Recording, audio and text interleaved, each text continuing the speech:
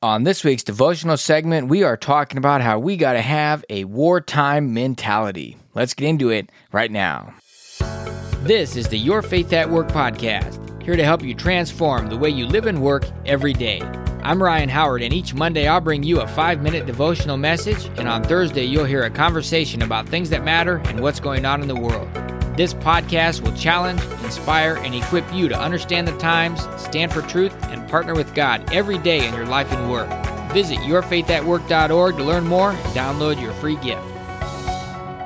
I listen to a lot of different podcasts, and every week it's changing. Sometimes some I'm very consistent with and some not, but man, one really got my attention this week, and they asked a question that just made me think, man, how serious am I about this spiritual warfare?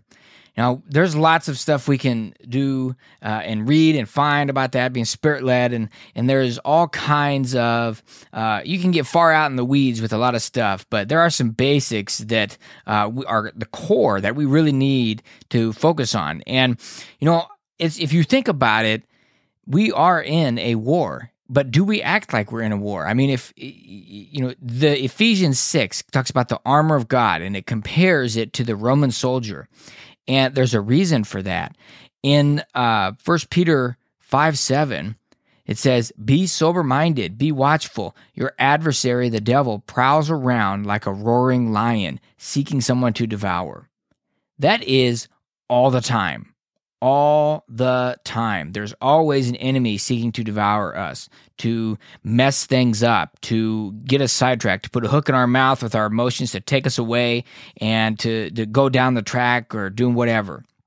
Now, what can we do though? I mean, now this other podcast I mentioned that I listened to, they asked this question. This guy said, how would you act if ISIS or Al-Qaeda was in your neighborhood?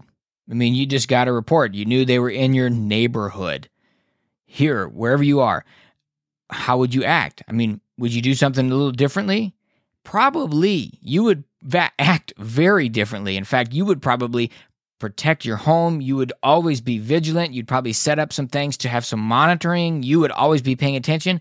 Even going to check the mail or take the trash out. What would you do? I mean, I was thinking about this. I mean, literally, I'd probably put a helmet on, bulletproof helmet. I'd put some bulletproof vesting. I'd probably have some sort of weapons with me, and I'd be ready to act. I'd be in that mentality. I'd be hyper alert, super alert, very aware, looking around, what's going on. And what does First Peter say? It says, "Be sober-minded, be watchful." That's be vigilant, be alert. The adversary's there. So what if we apply that to our spiritual adversary, the devil? Well, he doesn't want to just, the enemy, these demons and everything trying to attack us, all these different forces are not just after our lives. I mean, they want to mess things up. They want to, if they can't get us, off this earth, they at least want to make you inactive. They want to make you just kind of dealing with your own stuff and, not ever having breakthrough. And now this is very convicting for me. All of this stuff is just making me think, man, maybe I should have waited a few more weeks until I was, kind of got this figured out. But you know what? I wanted to get this out right now because we can walk this together. We got to have that wartime mentality. And look at this. We want to know we're dealing with a power here. In 2 Kings 19:35, it's telling this story about this angel. One angel of the Lord went out and struck down 185,000 in the camp of the Assyrians. One angel took out 185,000 men. That's incredible. Now, the fallen angels are powerful. That's the same. They're a fallen angel. So we don't have some weak little, this cute little one morning devotional or cute little Sunday thing on. That ain't gonna cut it. We got to have that wartime mentality. We got to be protecting our family. We got to be protecting ourselves. We got to be protecting and going out there and dealing with things that need to be dealt with. Now, I'm preaching to myself here. This message is for me this week. I promise you that. So take some time to think about that this week. We're in a war for the glory of God. Are you acting like it? If you enjoyed this podcast, don't forget to subscribe, and you can help us spread the word by giving us a 5-star review and sharing it with your friends. Visit yourfaithatwork.org to learn more.